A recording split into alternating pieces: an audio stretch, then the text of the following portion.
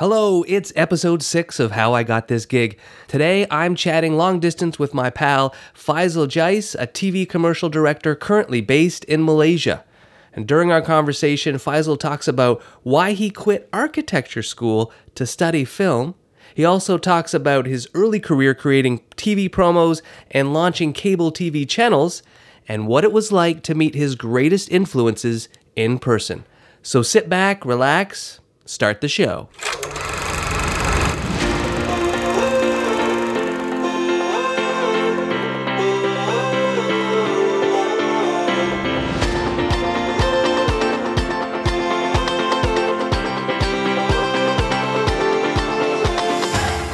Hello and welcome to the program. I'm Dean Rainey. Today we're going to be talking with TV commercial director Faisal Jais. Faisal and I are longtime friends. We used to work together in Hong Kong at the National Geographic Channel. And Faisal's got a great background in broadcast. He's worked with a lot of TV channels, a lot of cable channels.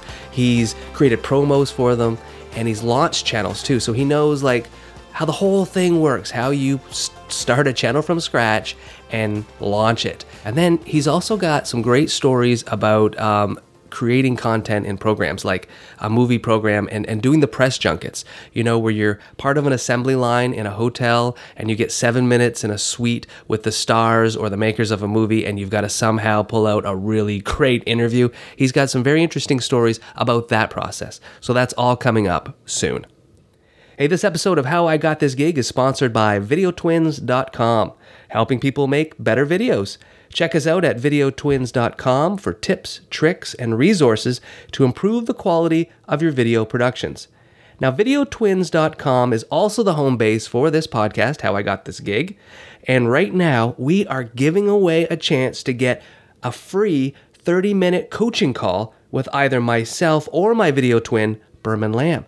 Now, this is a great chance for you to get expert advice on maybe some equipment you're thinking about buying, or maybe you're working on a video and you'd like a fresh set of eyes on it to give feedback, or maybe you're starting your own production company and you would like to get some advice from people who have started their own production company. That's what Berman and I have done. I run Rainey Media Inc. And I learned a lot while setting that up and navigating the waters of a new production company. So I have a lot of advice or some experiences to share with you. So to get in that draw for 30 minutes of free video production coaching, all you have to do is subscribe to the podcast, then rate and review it. Apparently, that's the secret to spreading the word about this podcast. We need to get people to rate and review it, and then we get a shot at being in the new and noteworthy section of the iTunes store, which will increase our exposure. Then, after you've rated and reviewed the podcast, just drop us an email at videotwins88@gmail.com or on our Facebook page or on Twitter, and we'll enter you into the draw for the free coaching. Now, I'm going to be honest with you, the odds are very good that you might win. That is because so far, no one has entered the contest. So get into it, subscribe to the podcast, rate it and review it, and then let us know via email, Twitter, Facebook. Okay, the odds are very good. Get in on the action. All brought to you by VideoTwins.com. Okay, on with the show. Faisal, very good buddy of mine. We did this one remotely. He was in KL, Kuala Lumpur, and I'm here in Canada. We always see each other when I get over to Asia, and he's always got so many stories for me, and he's got some great stories in this interview. In my production company right now, we're in the midst of talking with a major international broadcaster about producing some branded content for them.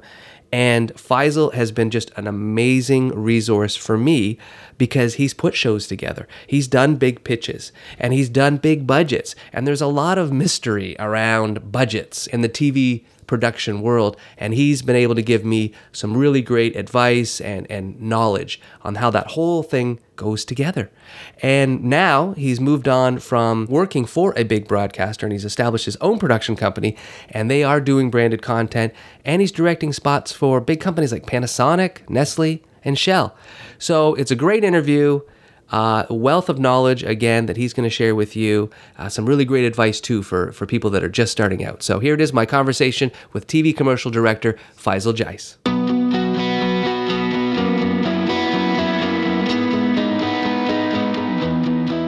So, Faisal, what's your job title? Like, how do you introduce yourself at parties? I I basically say that I direct commercials. That's about it. Directing commercials is pretty much your bread and butter of what you do. Nowadays, yes. How long have you been in the industry? Actually, I've been in this industry now for about 17 years. 17 years. Yes, shocking. It means I'm old.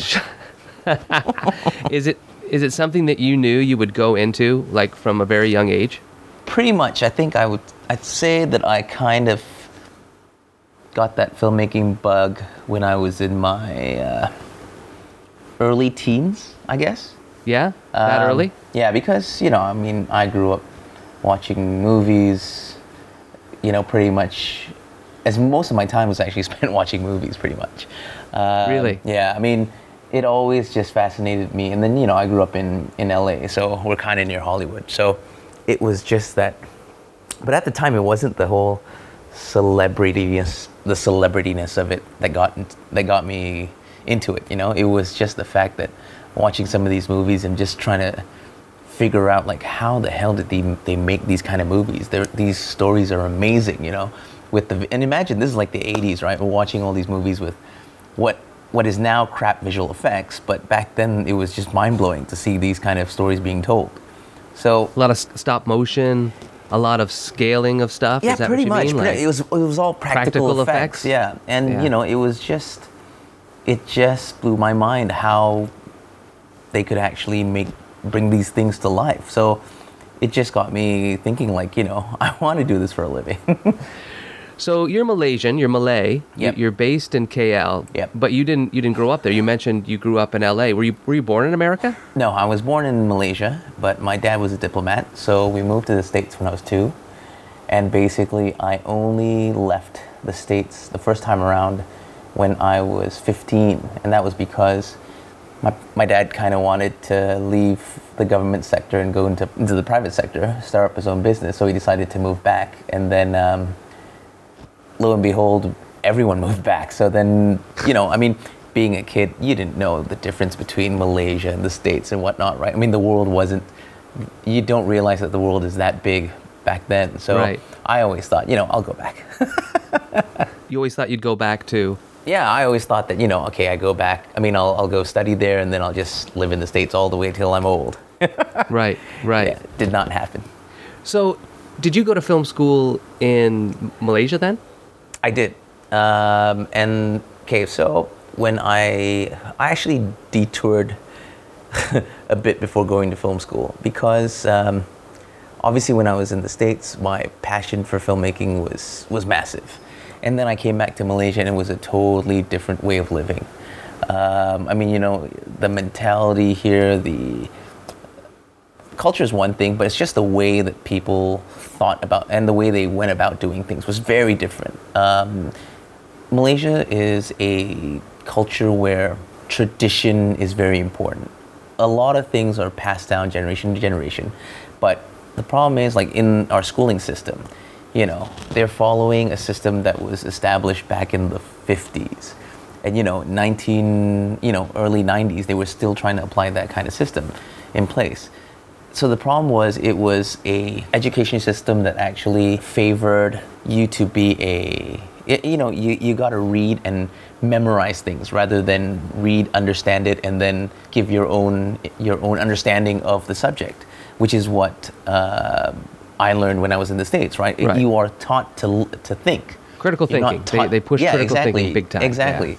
You're not taught to remember everything. Yeah. So what's the detour you mentioned then? So the detour was, growing up with all these people around you, I kind of gave up a bit on that dream. So the idea was, I love filmmaking, but I also love architecture. I really did. When I grew up, when I was a kid, I used to play with Lego all the time. So I would build a lot of things, whether it's, cars, jet planes, helicopters, and also even buildings at times. So it was always a passion for me. So it came to a point where I kind of thought, okay, you know what? To follow the dream might not be the best choice. To follow my passion of becoming an architect, that kind of makes sense. It's a professional job, so to speak. Yeah. So I thought to myself, okay, I'll do architecture first. I went to architecture school for a year. And then I got kicked out. I got kicked out for speaking my mind, so to speak. For critical thinking, something that they Yes. banned there. Yes. And then, surprisingly, I got reinstated into the school. I went back for 3 weeks and I said to myself, you know what, I'm just kidding myself. I can't do this to myself. I have to go and chase my dream. So then Right. I left and I said to myself, okay, I'm going to go back into filmmaking. And that's how I started my crazy journey in this business. And were your parents okay with that? Well, the good thing is they're the kind of parents who, I mean, they're Malaysian, yes, but because we all grew up in the States and all, so the way they thought was also different, right? I mean, they also had a very open mind towards things. So my parents their concept was, whatever you want to do with your life, it's your own decision, but do it with your own money. Oh, really? Yeah, if you want to screw it up, you can screw it up with your own money, but if we're paying for it, no, you got to do what we want to do. So you had to pay for that next program. And did Yes. you study film, or was it film production, film history? So I studied filmmaking. It's a diploma in filmmaking. That's what I studied. Yeah. And basically it was kind of the weirdest filmmaking course that I can think of, because to be honest with you, I didn't learn much. The good thing about the course was there was a lot of practical training. You know how usually you go to college and during one of your semesters you're sent off on internships to either a production house or a TV station or whatnot for one semester. Right. And then you come back and that supports your grades for that semester.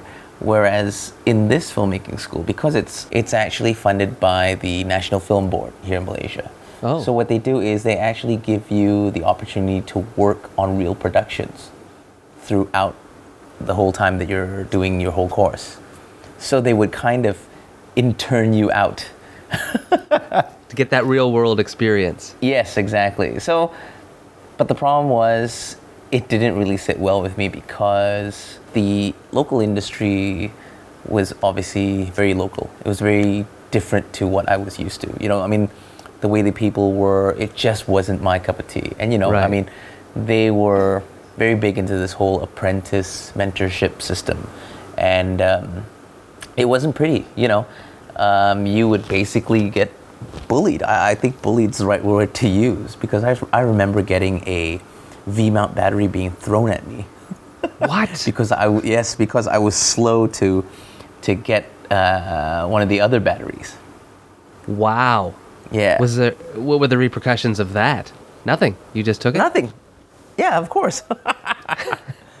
It was back then. Back then it was a matter of you're kind of scared to screw up your opportunity, right? Like you only Right. get one chance at this, and you have to take the punches, run with it, do whatever you have to succeed. And that's one thing that I guess was one of the best pieces of education that I actually got from my time then, because it's totally different now. In what way? Well, obviously I've been in this industry for quite a while, and I have hired, and not really fired. I don't like using that word, but I've hired and fired many people over the years, and with every new generation that comes along, the way that they approach the work, I would say, is just totally different from back then. From back then, we went to this business because we wanted to be a part of it. There was that burning desire because we loved what the end product could be. Right. Now they get into it because either the money's good or there's fame to it, or you can get Instagram likes and all this stuff. There's just the motivation is different now. So when you graduated from this program, did you get work right away? The good thing was I had already interned on those other productions throughout the course, right? So throughout that 2.5 years, I had already met quite a few people in the local industry, the local Right. TV industry. The problem for me was, I was young, I was brash, and I thought I was good, right? It happens to all of us, man. Anyone who says that they don't believe they're a good filmmaker, you're just kidding yourself, So when I came out, I had great stories in my head. I had all these ideas for scripts and all. And obviously I studied filmmaking. So I said to myself, I will never work in television. I will only do films. What happens? My first job was I worked in advertising for a very short time, about a year and a half. And then after that, because I kind of sidetracked as well, I wanted to be in filmmaking, but there's no offers don't come that way. They're all freelance jobs, right? Right. So I did this ad agency job for about a year and a half, and then what happened was a friend of mine was working with a regional broadcast station called Channel V, which is basically the Asian MTV. Yeah. And they were looking for an associate producer. I still remember this. So I sent in my resume, and then I came in for an interview with the supervising producer. And after about half an hour, he said, "You're hired." And basically, I worked with that company for 4 years. So I went from being an associate producer who was on shit pay to I was promoted to producer after about a year and a half with the company. And then I stayed there as a producer for about another 2 years plus. And then that basically kickstarted my career. So what kind of shows were you doing? So we had these daily shows. So it's just a VJ in front of a green screen, introducing this video, and then, talking about how Janet Jackson this week was in the news for blah, blah, blah. And all this, we were getting from the internet, from either, I can't remember, like E! News or whatever. And then my supervising producer at the time said to me, "Okay, I want you to do this one particular project." It was a British boy band. So basically they said that they had a show called Speakeasy. Now the format is half an hour show, 3 segments, and basically it's a recap of the artist's career leading up to the release of that new album. So what you did was they would give you EPKs, music videos of the artists, whatever is available. EPK is an electronic press kit. Right? Yes, which is basically every single album that these artists would make. They would actually sit down internally with the label, and they'll be asked generic questions that can be used by media outlets to promote the album. And that's why they call it electronic press kits rather than a press release. That's how it is for the TV industry. So we'd have EPKs with some generic interviews. We'd have maybe, and these guys were still new at the time. They probably had like 2 or 3 music videos. So it's very limited amount of material. And then what happened was they came down to Singapore. So I flew down to Singapore to do an interview with them. And the best part is working at a company like Channel V, you basically shoot on XL1s at the time, and it's only 1 cam.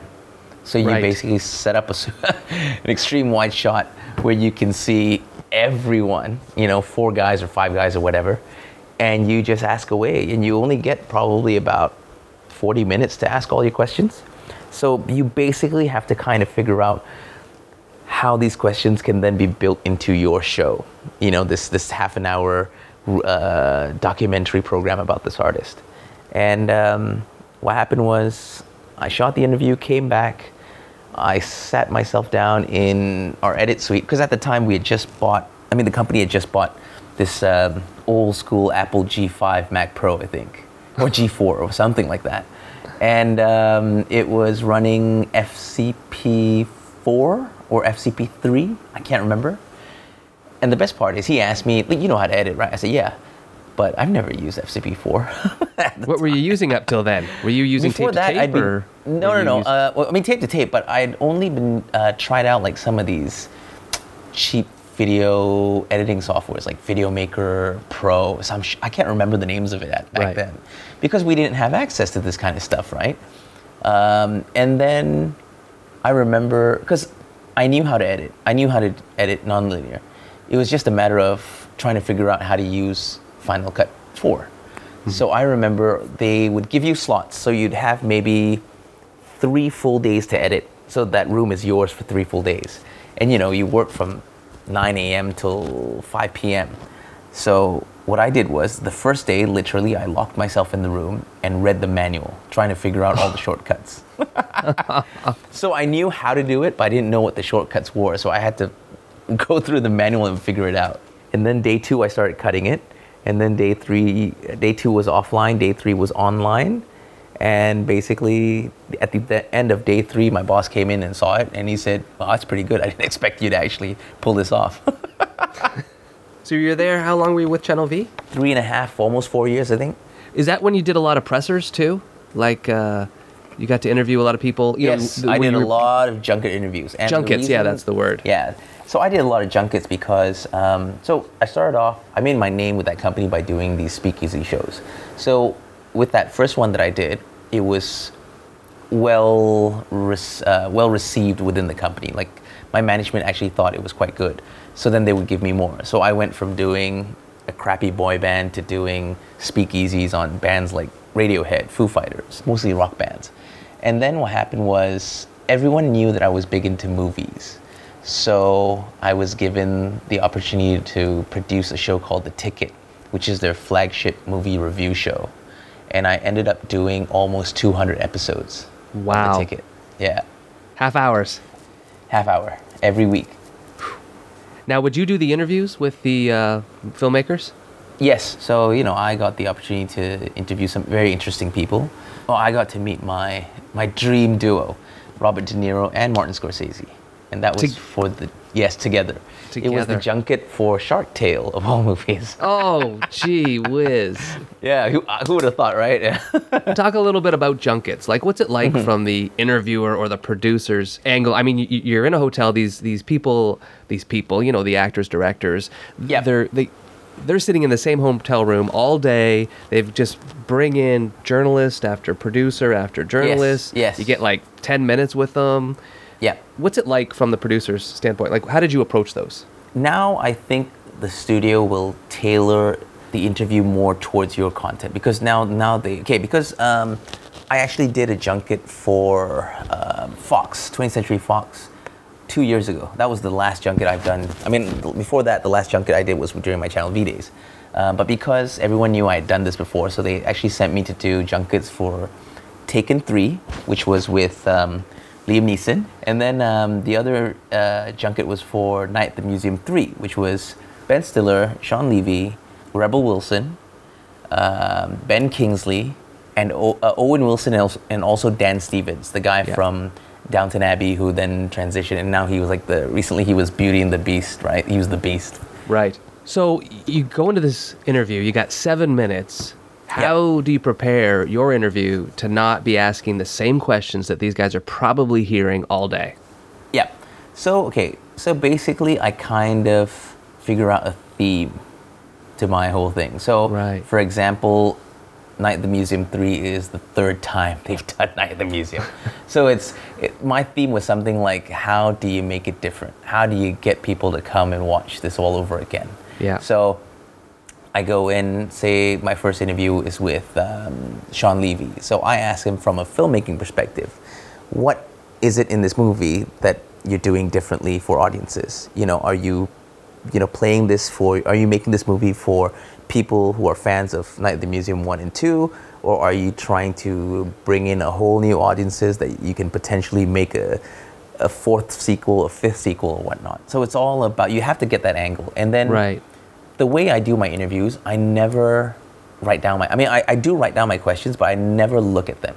So the questions are kind of set up as a guideline. So it's opening questions that would lead you somewhere. Right. So when they answer one particular question, then okay, you're committed to going this way. That's so important because it's the follow-up questions, I think, that you really get the deeper answers. A lot of people, I see them doing interviews, they've got their 10 questions. They just stick to those, even if that previous answer from the guest opened up a huge wormhole. Yeah. So what did you ask Robert De Niro and Marty Scorsese? I was a fanboy.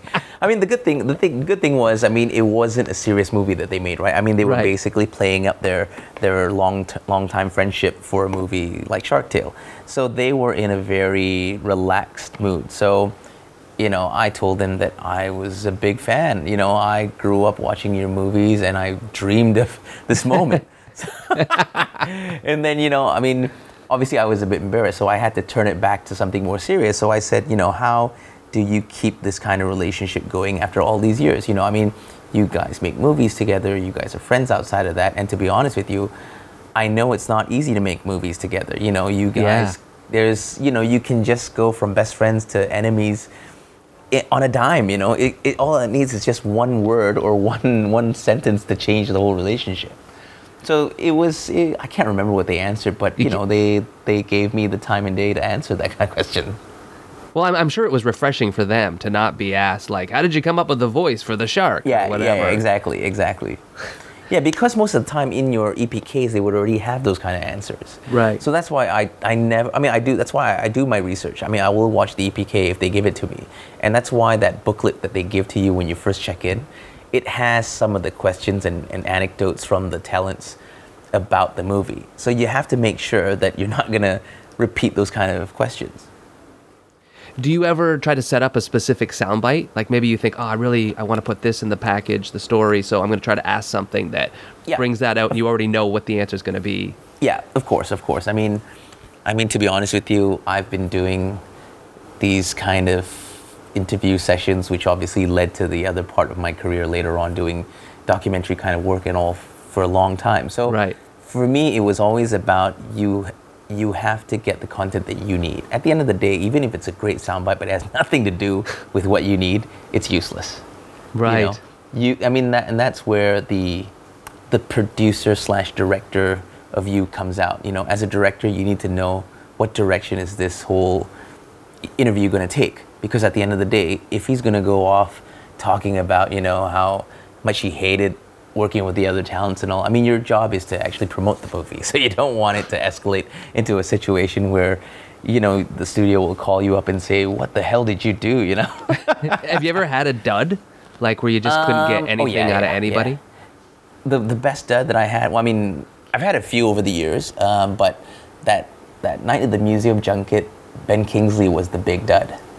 Oh, really? Sir Ben? Disappointing for me. Yeah, it was very disappointing for me. Because I still remember my opening question to him was, so Sir Ben, what was it like for the other cast and crew, for the other cast members how was it for them dealing with this cold, dreary London weather? And he just looked at me like I was nuts and he said, we didn't shoot it in London, we shot everything in Canada. I think the question would have worked the same, the cold, dreary weather of Canada. So, I was just, oops. like, okay, that didn't go well.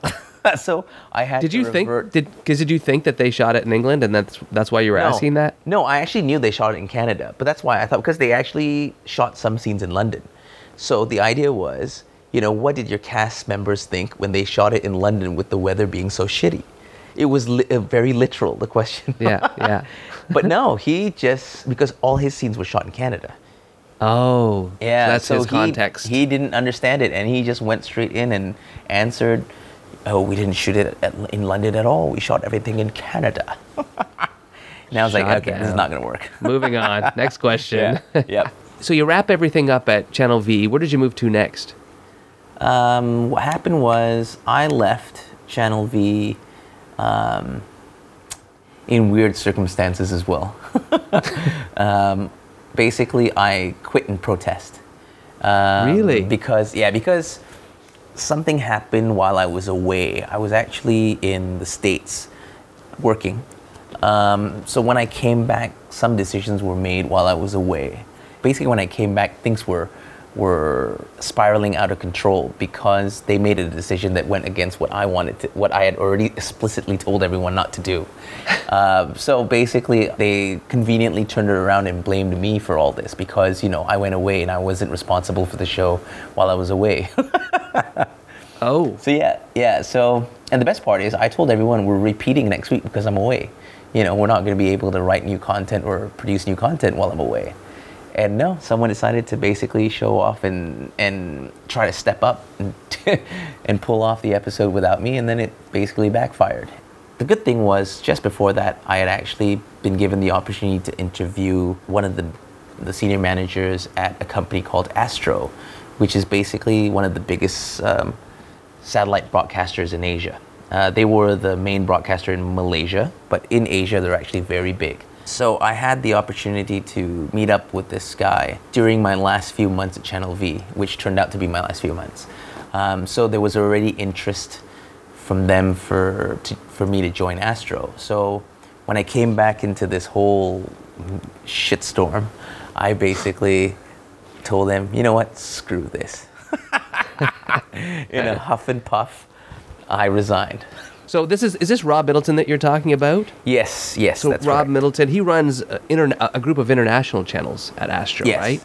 Yes. And you know, the best thing was he was the person who actually launched Channel V all those years ago. So, you know, I guess we were kind of like kindred spirits in a way. So Rob is a real big television veteran himself. Yes. He's kind of a master of the basically- promos. Pretty much. So basically, he's been in this industry in Asia for probably around 25 years or so, or maybe more than that. Yeah. So basically, I mean, the story that I always hear whenever I meet people in this business from other companies is every single creative director who is now in the industry used to work for him at one point Right. or another. Yeah. So, you know, I mean, that pretty much goes to show like how influential this guy is. You know, if you work for him, you can become a creative director. So that was what I was thinking. Really? That's what. Then you started to see, okay, I a bit of a path here of where I can work No, towards. that only happened. That path only happened to me later on. Yeah, because so you know, he said to me that he would help tide me over. He'll just give me freelance work. And the best part was, I remember the first job he gave me was to do a contest promo for some kids channel. It was for I don't know if it was Disney Junior or Disney XD or something like that. And he paid me, I think around, at the time it was something like $4,000 to do a promo. And I thought Really? it was crazy money. Yeah, because I was on, I'm not kidding, that time when I was a producer at Channel V, I was making 5,000 ringgit, which is, now it's like $1,100 a month. Was that the Yeah, budget and that he gave you, or no? That was like, we'll give you No, everything he said, else, okay, and then yeah, this is the fee for the whole job, 17,000 ringgit, start to finish. and it was a shoot. No, it was a graphic promo. Okay. Yeah. So I did one of those a month for 3 months, and I made crazy money, right? Even better than what I asked for. Yeah, that's the other funny thing about television is often Yes. they won't take you on full time at a high salary, but they'll certainly pay you freelance. Yep, that's true. So did you mainly do promos for Rob at Astro? Okay, so what happened was when I eventually joined Astro, I didn't work with Rob. Astro had set up a business in Indonesia, so they were launching all these new channels out of Indonesia. So one of the channels that I worked on was a kids channel. Apparently, they bought the rights to it from India. It's based on an Indian channel called Hungama, I think. So we had somewhat of a template to the channel, but that's all we had. We had barely any graphics package. We had a lot of content. So we had a lot of digibetas or beta tapes with all these shows, and we had to basically create a Barker channel. Have you ever heard of that term? A Barker channel? A Barker channel. So, okay, sometimes if you watch television, from time to time, there will be a channel that pops out on a new number, and it will just play you previews of what's going to come onto the channel before the launch. Okay. It just basically gives the audiences a sense of what this channel is going to be. Right. Based on okay. the kind of content that it will carry. And it's usually free. Yes, exactly. So they asked me to create the Barker channel for this kids channel as a tester to see if audiences are actually tuning in. And then once they were, I did the Barker channel, and the best part is Astro did not give me any internal support to do these channels. That's the best part? Yeah, because, you know, I'm launching a channel for you, but you won't even let me, because, you know, I mean, it's a big, massive company. They've got, you know, I think at the time, 4 or 5 audio suites. They've got 10 offline edit suites or whatnot, you know, and they've got a full graphics team and all. So they didn't want to give me access to this team because for them, it's basically categorized under the Astro Indonesia business. So it's a different business altogether. You have to use you have to get your own facilities, you have to use your own production companies to do all this stuff. Really? So I thought it was weird. You know, I'm launching Yeah. a channel for you, but you don't even want to give me any internal resources. So I basically, because I'd been given a budget to do all this, so I went out and found, with the creative director who was working in Indonesia, we found this production house here in KL who was willing to give us decent rates, and it basically took off. So basically these guys would put together everything for me. So this is where I kind of transitioned from being someone who had to do the work to someone who managed the work. So that was where I kind of figured out how to really be a producer per se, you know? Right. Yeah. So, And outside of the bubble of the broadcaster too. yes, exactly. So then I become the client. Yeah. Totally different experience. So I launched the channel in about 3 months. So basically I'm the only person on this side, actually sorting out everything.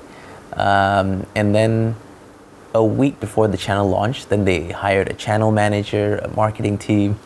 A week before. Yeah. After all the hard work is done before that, then all these guys come into play. The channel became the #1 kids channel within a month. In Indonesia. In Malaysia and Indonesia. And because some of the promos that we were doing were just different to what was being done in general at the time. And because of that success, then they said, can you kind of apply this to some of our other channels? So they asked me to relaunch other channels. And then I went from running one channel, doing promos for one channel, to suddenly doing promos for like 5 or 6 channels. And it was just me and my production assistant and my creative director who's based in Indonesia, kind of overseeing everything that I do here. Did you like that work, launching channels? It was different. I come from a channel that showcases tits and ass. To suddenly launching a kids channel. So it was just a different experience. At the end of the day, I do love the work. So, whether it's, kids channel or sports channel or movie channel, I still wanted to be able to experience all that. Because launching channels is very, very different than your original passion for kind of telling stories in movie form.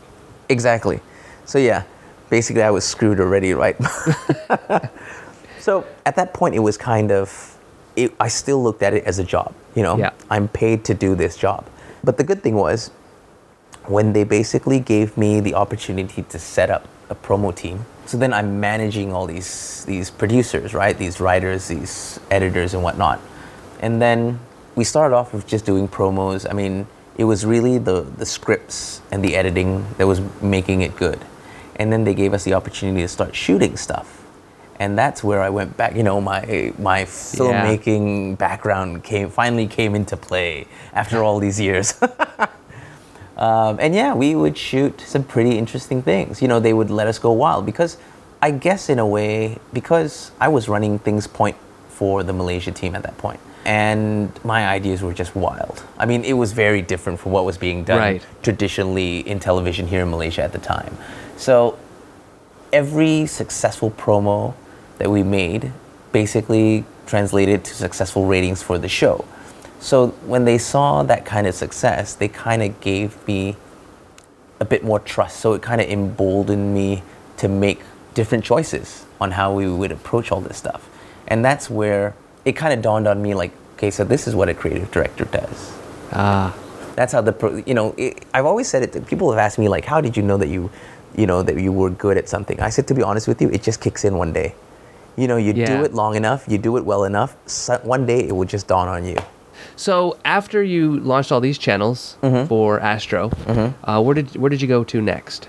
So what happened was, because I was with Astro for a very short time, about 1.5 years, I think. So in that time, I went from being alone to having a PA and having a creative director who operated out of Indonesia, to having a team of 33 of us when I left. Wow. So, I literally built that team from scratch. And then what happened was, you obviously know of Promax, right? Yes. The awards for promos around the world, really, yes, right? Correct. There's the American ones and as well as the Asian ones. Yeah.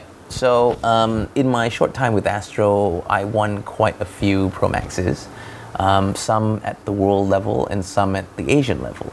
So what happened was, towards the end of my time, I went to my second Promax, which was in Singapore. So, the conferences say 3 days or 2 days, I think.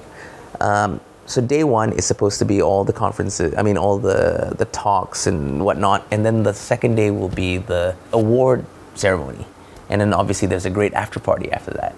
So on the first day, we showed up for the first speaking engagement because we actually knew the guy. And then we all went out for drinks. We basically abandoned the conference for drinks. That's what you do. I think that's what most people do at these Yes. conferences. We went to a bar. I think it was the Fullerton in Singapore. And it was a rooftop bar. And Very nice bar. Yes, and so it's outdoors, and there was a long table with about 3 or 4 people there. There was a senior producer from AXN, Ashok Miranda, who was the creative director of Disney, based in Singapore. There was Orion Ross, who was the creative director for Turner. And then there was one other guy who I can't remember. Okay, so we're sitting down, we're chit-chatting and all, and then suddenly Ashok, who's sitting right across from me, so he says, "So Faisal, tell me a bit more about Cheria." And Cheria is the name of this kids channel that I launched back in the day. And I said, it's fine, we're doing these kind of numbers now, blah, blah, blah, blah, blah. And he said, "What would you feel about doing that for me?" I'm like, "What do you mean? Where are you from?" I don't know who these guys are, right? Because at the time I just was introduced as, "Hi, I'm Ashok, hi, I'm Orion." We don't bring out our business cards and all.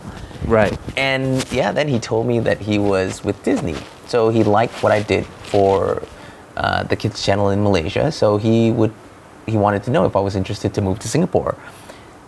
And unfortunately, I shot him down right there and then. I said, I came from a channel that advertises tits and ass and music to doing kids. I think that's enough kids for me for a lifetime. Probably not something that you really want to make a habit of if you're trying to advance your career. Yes, exactly. So then I was talking to the other guys. I was talking to Orion. Orion seemed genuinely interested to bring me to Hong Kong. And then what happened was another guy came and joined the table, and he sat down right beside me, and he was listening to the conversation. Then he turned to me and said, "Faisal, screw them. You don't want to work with any of these guys. You want to work for me." And I said, "Who are you?" And he was the first person at that table to actually bring out his business card. And he put it on the table, and it said, "Bill McQueen, Creative Director, National Geographic." And I was sold, Yeah. to be honest with you. Really? Yeah, to be honest with you. I was sold there and then. I didn't care what they did. What I was going to do, I was sold. Really? Because of the brand, National Geographic? Yes. I grew up reading Nat Geo magazines and all as well for the photography, right? So Right. as soon as I saw that yellow border, I was sold. Little did you know, though. Yes. Little did you know the uphill battle that Yep. it would be working for that broadcaster. Yep. Interesting. So you guys talked, and you came over, because I was already at Nat Geo at that time. Yeah, you came in probably, 3 months or Yeah. so before I did? Yeah. Or more than that? Not much. And they did a little switcheroo with you. Yes. They didn't bring you in to work on National Geographic to start. Exactly. So they gave me senior producer, and at the time it was just National Geographic, right? It wasn't yet Fox International Channels. Right. So it's still just NGC. So senior producer, NGC.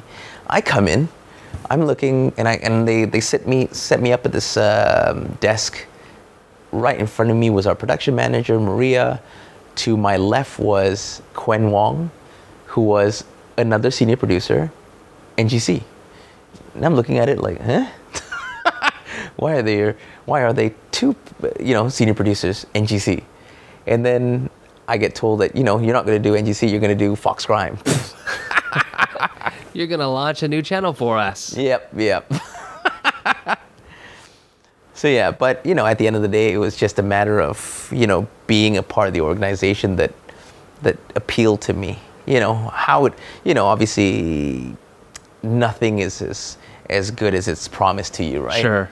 Yeah, so hey, it wasn't a bad gig to start. I mean, that was a brand, Fox Crime, that you could Yep. certainly have a lot more fun with than National Yes. Geographic.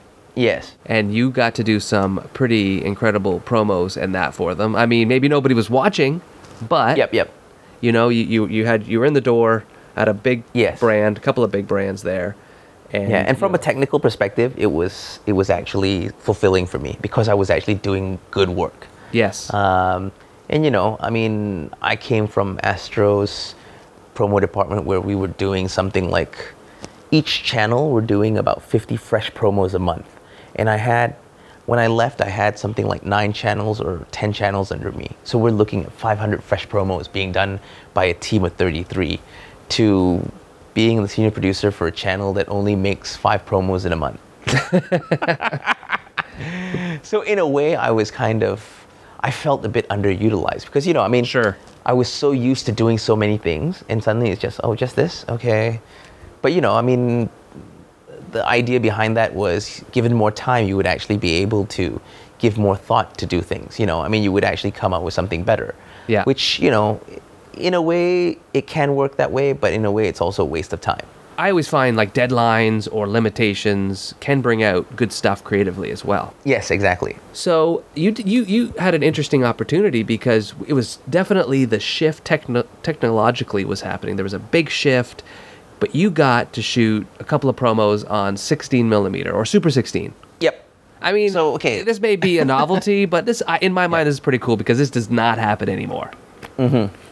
And you know what makes it even cooler? The fact that we had no money. No money. We had No little money to no at all. money, and we could still pull it off. And, you know, I remember when I proposed to our boss at the time, and he said, you know, why the hell would you shoot on film? You know, just grab one of these guys, shoot it on, you know, the Panasonic or whatever the crap it was at the time. Yeah. And I said, no. You know, you look at all these channels, you know, the content on Fox Crime, it's actually shot on film. You know, it has that cinematic look. You know, our promos need to be just as cinematic as these, the content that we're trying to promote. Absolutely. And he didn't, and to his credit, he didn't say no. He said, figure out how to do it within this budget. Yeah. And, you know, obviously the budget is shit. And, you know, I come from Malaysia, right, with the land of the cheap. Yeah.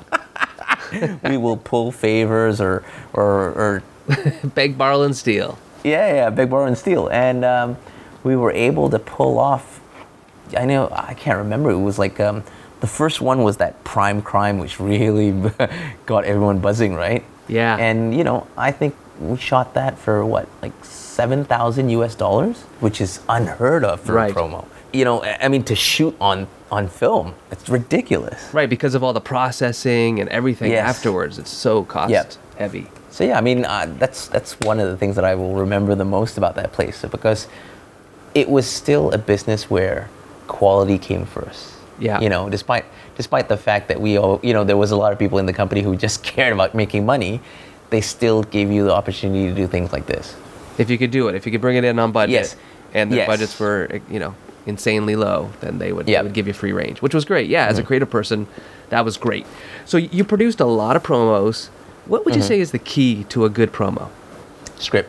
Script? No matter what, script first. It's Yeah. concept and script. I mean, the thing about promos is the difference between a good promo producer and you know, your average promo producer and a good promo producer is the average promo producer will want to do something that's cool. The good promo producer will want to do something that's going to deliver on the message of whatever he's supposed to do. He always sees the bigger picture. Right. You know, you always think about end game first. You don't think about, you know, okay, how do I start this? No, you see the end game from the start. End game You know, is getting people to tune into that show. Yes. What is the impact that you want to give? That's the question that you have to ask first. So, you know, even when I do commercials now, whenever I get a board, you know, as soon as I see the board, I read the board start to finish, then I say, okay, what is the impact that I want people to have from this? And then I will build my story back. So, you know, I'm kind of working backwards. Whereas, you know, someone who is purely creative doesn't understand the business side of it or the production side or the producer side of it. They will want to see something that's cool, something that's relevant, you know. It's different. So you work for Fox Crime, Nat Geo, Fox channels in Hong Kong. Was it 2 years? It was just over 2 years. And then they send you to Malaysia. They send Yes. you back. Yes. then I Return got to sender. screwed. Yes. It was potentially one of the saddest moments of my life. Really? Yeah, because It was for us too. We knew we missed you. yeah, We missed because big okay, you time. look at it from my perspective. Like I had worked so hard to get out to test myself at that regional level, and then Yeah. you get sent back. You know, it's like, I mean, I never believed that they were sending me back because I wasn't good enough. No. They were very blunt and upfront to me about their reasons for sending me back to Malaysia, which is because of my previous experience with Astro. So obviously I had that, you know, extended relationship with these guys that I could actually potentially use to my benefit with Fox. Right, because at the time, so Fox International Channels, they own all these channels, but they've got to get these channels on the distributors, right? The cable and telecommunications. And Astro was one of those companies. And so the relationship between Fox and Astro is uber important. Uber important if you want to get your channels into people's homes. And at the time, Fox was going through a huge localization shift, right? Where they wanted local offices, local creative teams, local productions. And so, yeah, I mean, it was a business decision. It was the best decision for them to make. It wasn't fun for us as your coworkers and your teammate and a buddy. But honestly, the bottom line was it was the best decision for them to send you back to head up production, the Malaysian office. Yes. The good part about that second time around was I already had that experience of starting something from scratch. But this time, the good thing is I actually had team members. You know, we had a head of marketing, we had a country manager, we had another marketing manager, we had a sales manager. So we actually had a support unit. Whereas when I started that team at Astro, it was just me and my PA. So the good thing was we were able to do so many things in a year that probably in the last 3 or 4 years, nothing had been done before. So, you know, you were able to see the business grow from every single aspect, you know, from choosing where the office is going to be, because you have to figure out where are the agencies, who are the clients, where are you going to go. You know, you don't want to set up your office at the fanciest building in town, but it's like half an hour or an hour away by car to go see your client, and you have to deal with them every single day, right? So from making that kind of a decision to making a business decision on what kind of money you're going to spend on rent, because you know, you have to segregate that money for your equipment, for your staffing and whatnot, and then dealing with the client on a day-to-day basis, you know, managing all the minor little issues to get things moving forward. So it just opened my eyes to how a major international business is run. And also, how do you put together a production company? Yes, exactly. Kind of. Yeah. Because when we were in Hong Kong, yes, the company's very open, but you know, you're not so privy to all the sensitive information that's going on, right? Because you know, we're not exactly super senior management. But then when you go to a market like Malaysia, because you need that kind of info from senior management in Hong Kong, you need that info to actually make a decision on how to implement it in Malaysia. So then suddenly I became someone who was actually privy to all this information. I was getting CC'd in these emails and all, and it was kind of cool, right? Well, talk about a crash course, like I say, in starting a production company. Yeah. Because that's ultimately what you went on to do. Yeah. And yeah, that was, it was a very tough decision to make. And I remember this friend of mine who was pestering me to do it for the longest time. Why did you hesitate so long to leave? I mean, because at the time that you were at the office in Malaysia, it was pretty messy. Yep. Things were not going well. Yep. Fox is a difficult company to work for, bottom line. You know, it's great work that you do, but it is difficult environments and systems and processes and sometimes people. Yep. So you were ready to leave, but you were hesitant. You know, when I was younger, people asked me, how come you never opened up a company? And I said, how can I open up a company if I don't even have the context to get business for, right? Yeah. So that's why you wanted to make sure that you did the time. You know, you built a network of people that you can trust and that you could work with. So what happened was, finally, after I think maybe it was like 6 to 8 months of talking, I just had enough. I've been with the company for just over 6 years at that point, and I thought, you know, that's long enough. Yeah. And I decided to quit because you told me to many times. And at first, but first I didn't jump because I was going to open up a company. I jumped because I thought, okay, I want to take a break. I really wanted to take like 6 months off. So, you know, I put aside a bit of money and I thought to myself, okay, 6 months, I am just going to, you know, kind of just glide through life and see what comes my way. Then what happened was, obviously the word started getting around that, you know, I'd actually left NetGeo or Fox. And most of these people who have known me for a while then suddenly called me up and started asking me, you know, can you do this for us? Can you do that for us? And that's basically how the next phase of my career started, which is setting up my own business. Yeah, I remember talking to you about this, and you kind of pushed back. You were not convinced. I still think you were hoping that another broadcaster, local broadcaster, was going to maybe take you in there too as well. Yes, you were talking with them for about a year or Yes. something crazy. Yes. And I just kept saying, man, just do it. And you didn't do it, it happened. Yes. Before you know it, I think Exactly. after a year, you were a full-fledged production company. Yeah. So again, I mean, some things just happen. Like I said earlier, sometimes it just dawns on you, right? And you have Yeah. to accept it. So yeah. So after I've been, semi-freelancing, but actually officially billing as a production house for about 6 months to 8 months, then what happened was the clients basically just kept on coming back, and they basically, because it was a bit weird because I was running the business out of my apartment.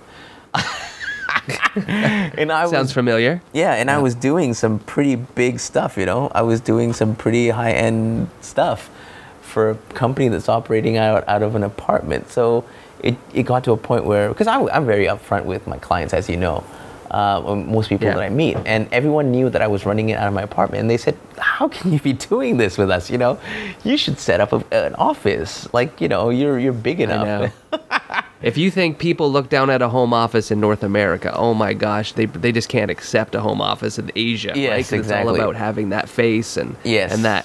Now, I don't want to gloss over this 1 year transitional period when you quit Nat Geo and Fox and started your production company. Yep. Because, it wasn't smooth. You had a lot of self-doubt. Well, I never had any doubts about what I was doing, but the biggest problem that I faced within that first year was the fact that I wasn't getting paid on time. And this is the biggest Yes. problem that you'll face, in this business. You will never get Yeah. paid on time, especially in Asia. Yeah. I still remember having this conversation with you. I went from having, I went down to having something like $1,000 left in my account to tide me over while waiting for payments from clients. And it is tough when you have to output money to Yes. sort of finance or backroll a production. And then I remember you telling me sometimes it's 6 months before you get paid. Yes, exactly. I mean, that was, to be honest, number one was getting business, right? That's always the problem. But number two is actually bankrolling it. That was Yeah. always the two biggest concerns that I had with running a production house here. Wow. But you kept at it. Yeah. And you finally got over that hump financially. Literally, like after that 2-week period where I kind of doubted what the hell I was doing, and then everything came into play. It just fell into place because suddenly all the outstanding payments started coming in at the same time, and then there was enough cash reserve to actually move forward with other jobs, and then it kind of stabilized very quickly from then. How has your background in promos helped you transition into TV commercials? Because in promos, we work within that 30 or 60 seconds. Yeah. So the advantage that I have based on, what the producers and EPs for the other production houses are telling me is some of the new directors that they meet, because I'm not young, right? I've been in this business for a long time, but I've only been in commercials for pretty officially kind of 3 years now. Yeah. So they say that they've got directors who've been in the industry for 10 years, but because they don't edit their own spots, they just shoot it. They only concentrate on the performance, and they leave the visuals totally up to the DP. And this is something that Wow. I deal with a lot. I've seen this a lot, whereas in which the director really has no control over his visuals. He really just hopes for the best from the DP.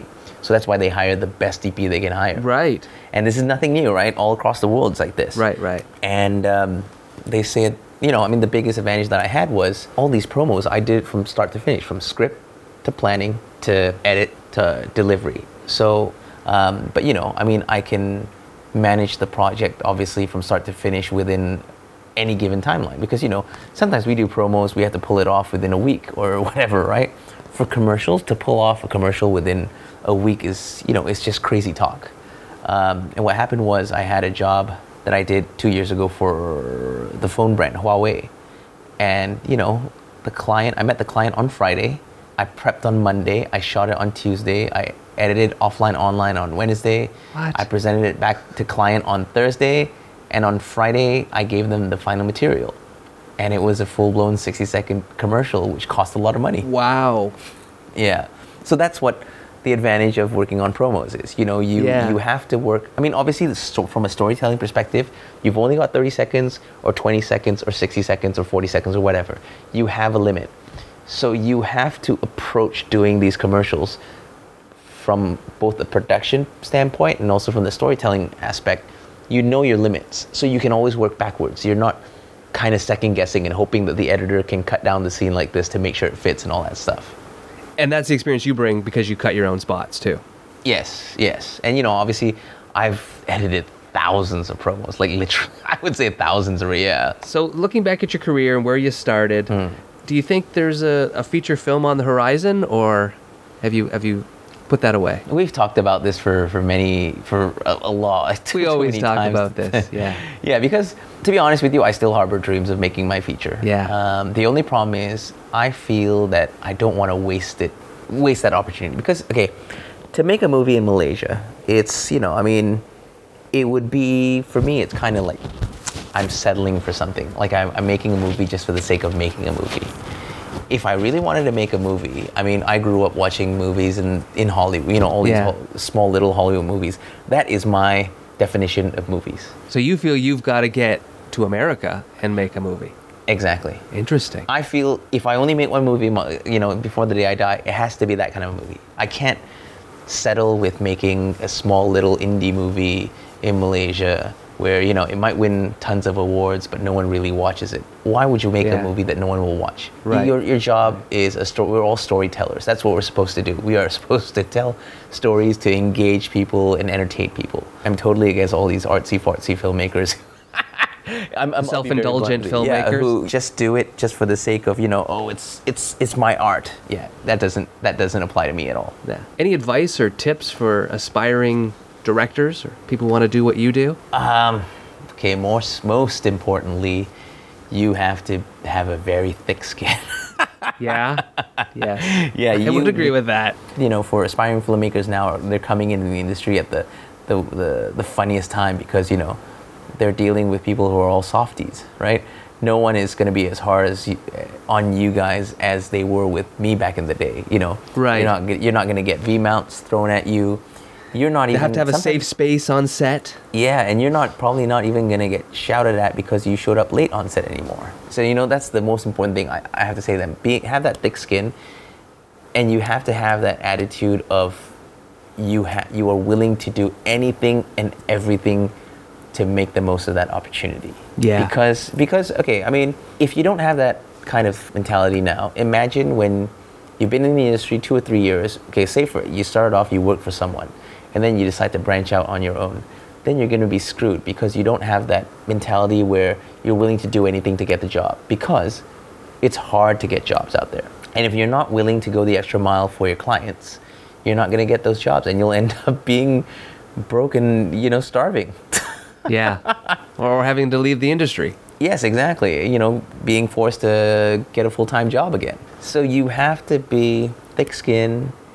You have to have that never say die attitude. You have to be willing to go the extra mile. Obviously, don't do stuff like the casting couch and all that crap, right? Is that still a thing, do you think? I think so. I never got to experience that. I wish I got to experience that. I didn't have a couch. I didn't get anybody to ask me to lay down on a couch. Yeah, so I wish I had that experience. But yeah, That's great. Well, Faisal, this has been awesome. Thank you so much. Thank you for having me. Yep. We end off every episode with a bit of production slang. Okay. So I'm going to throw out a term, and you're going to give me the definition if you know it. It's going to make me sound like a fool. Okay, what is it? Abby Singer. Abby Singer? Abby Singer. The context, you may hear it like this. Okay, this is the Abby. This is the Abby. We're on the Abby Singer. I've never heard that term before. I think I'm like 0 for 5 with guests knowing production slang. The Abby Singer, here's the definition. The Abby Singer is the second to last shot of the day. And it's named after this old-time assistant director, this old-time AD, who would always go around and yell out that they were on the second last shot of the day, so that the grips and electrics and everybody could start wrapping everything up. Okay. So they get a head start on wrapping for the day. Yep. The Abby. Okay, so in Malaysia we have this term called beranak. Oh, okay. Okay, so And let me give you a term today. Sure. So beranak means to give birth. Okay, it literally means to give birth. So on set, the agency That is so appropriate. Yeah, the agency will suddenly say, "Can we do one from this angle where the talent smiles? Can we do one where the talent gives us more teeth? So suddenly from your board probably has like 25 frames, it's become like 50 frames. So it's all birthing new frames. So we call it Brana. The Brana. Here comes the client with another Brana. Yeah, Beranak. Oh, perfect. Well, Faisal, this has been awesome. Thank you. No, thanks for having me. It was fun to be a part of this. So there you have it. Faisal Jais on the show. You can check out his work. His reel is down in the show notes. I want to thank you very much for tuning in and listening. And please, if you don't mind, take just a moment to rate and review the show. It'll really help us out. Until next time, I'm Dean Rainey, and we'll see you again.